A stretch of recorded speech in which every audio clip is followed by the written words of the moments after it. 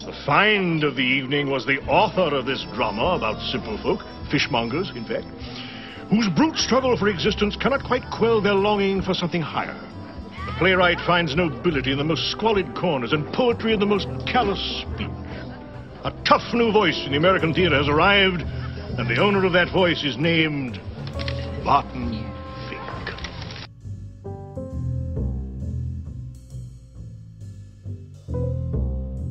The plight of the writer is to create something meaningful, something powerful. It's a creative pursuit that can be incredibly daunting due to the complex task of understanding how to create something that resonates with audiences without sacrificing what one deems as being artistically integral.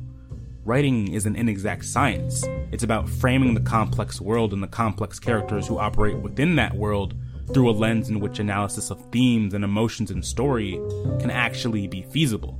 An endeavor that asks so much of the writer in terms of being cognizant of other people's perspectives, it may beg the question, why not write about something simple, something more palatable? Why not write about the common man? Barton Fink follows the titular character and up-and-coming playwright who, after having a successful show on Broadway, lands a deal to move to LA and write a wrestling movie for Capitol Pictures. While staying at a hotel, he meets Charlie Meadows, a burly insurance salesman, after filing a noise complaint after overhearing his loud wails from next door. In each other's company, they bond over drinks, and Fink shares with Charlie his perspective on the struggle in the world of theater and creating stories between the elite and powerful and the common people. The people just like Charlie. The hopes and dreams of the common man are as noble as those of any king. It's the stuff of life. Why shouldn't it be the stuff of theater? And God damn it, why should that be such a hard pill to swallow? Don't call it new theater, Charlie. Call it real theater. Call it our theater. Despite this proclamation, Barton doesn't care about hearing the stories of common people like Charlie. He romanticizes this idea of a theater revolution, one that would take the reins of power away from the wealthy, so removed from reality and storytelling and what makes theater theater, and give it to creators like himself. As much as he professes to care about the common man, he sees himself as being intellectually superior, as a creator. A mouthpiece for the common people who in his eyes are too dumb to speak the truths that he is privy to, too ill-equipped to turn their struggle into prose or song or hard-cutting lines of dialogue, into a story actually worth telling. Those who in his eyes live but simple lives compared to his. But he's also very critical of literary types. Those who don't live and breathe and speak the language of the masses, despite these criticisms being entirely applicable to himself. He's so singularly closed off from the reality of the world and of his work that he's unable to see his own hypocritical nature. It's the reason why throughout the film he suffers to even get past the first opening lines of his script due to writer's block. He can't imagine the complex lives led by the everyman, and he's unwilling to actually speak to the everyman to get their perspective. Instead, his creative ambition is selfish, self-centered. It overlooks those directly within his My job is to plumb the depths, so to speak. Dredge up something from inside, something honest. I gotta tell you, the life of the mind, there's no roadmap for that territory. Well, exploring it can be painful. The kind of pain most people don't know anything about. The modern equivalent I see in this metaphor is the idea of allyship, of being in close proximity to people and knowing their plights, but not actually doing what needs to be done in terms of protecting those who truly suffer. Businesses profiteer off of marginalized groups and movements. Hollywood has a tendency towards trauma porn being the only outlet through which a lot of these stories of marginalized groups can be told. There's a clear lane that exists in pretending to care about those who suffer for profit. It's over the course of the film that Barton discovers the facade that is big Hollywood.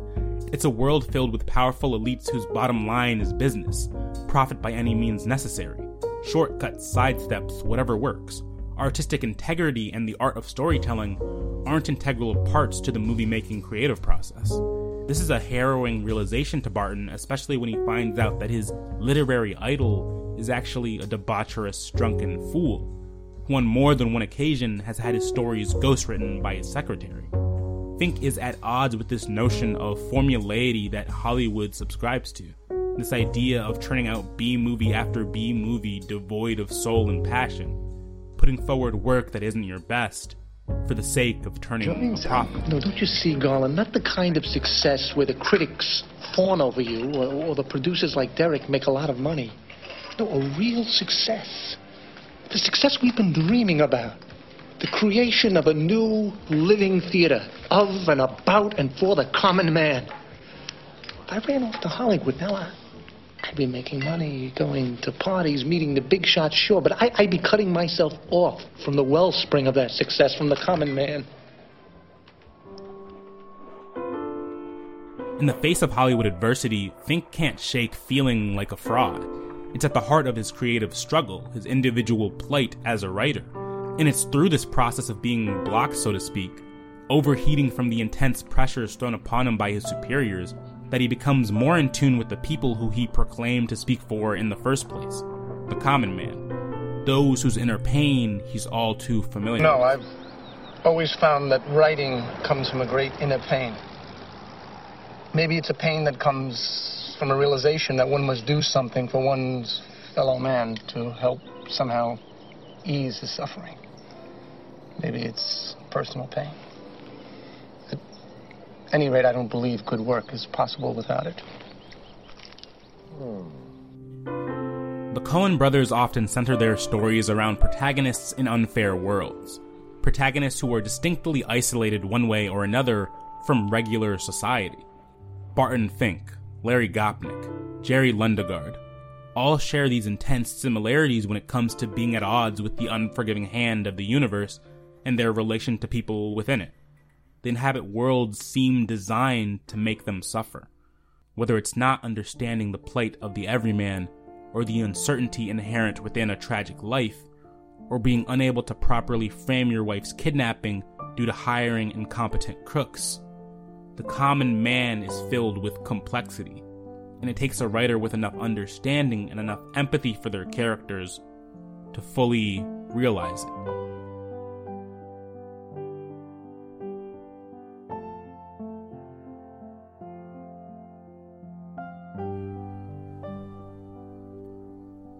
Mind Theater is produced and written by me, Ayo Akingbade, in collaboration with Muckraker Media. To subscribe, look for Mind Theater on Spotify, Apple Podcasts, or wherever you get your podcasts. For updates on the show and upcoming episodes, follow Mind Theater Pod on Twitter. Thanks for listening. I'll catch you next time.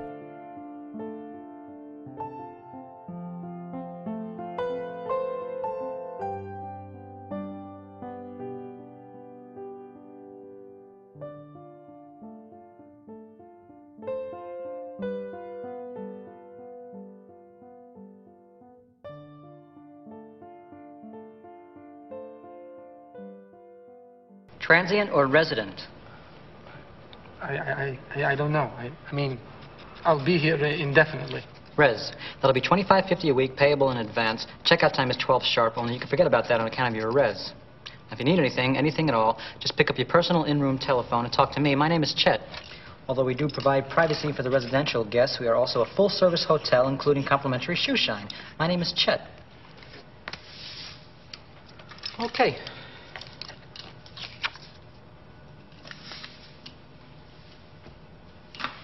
Those your only bags?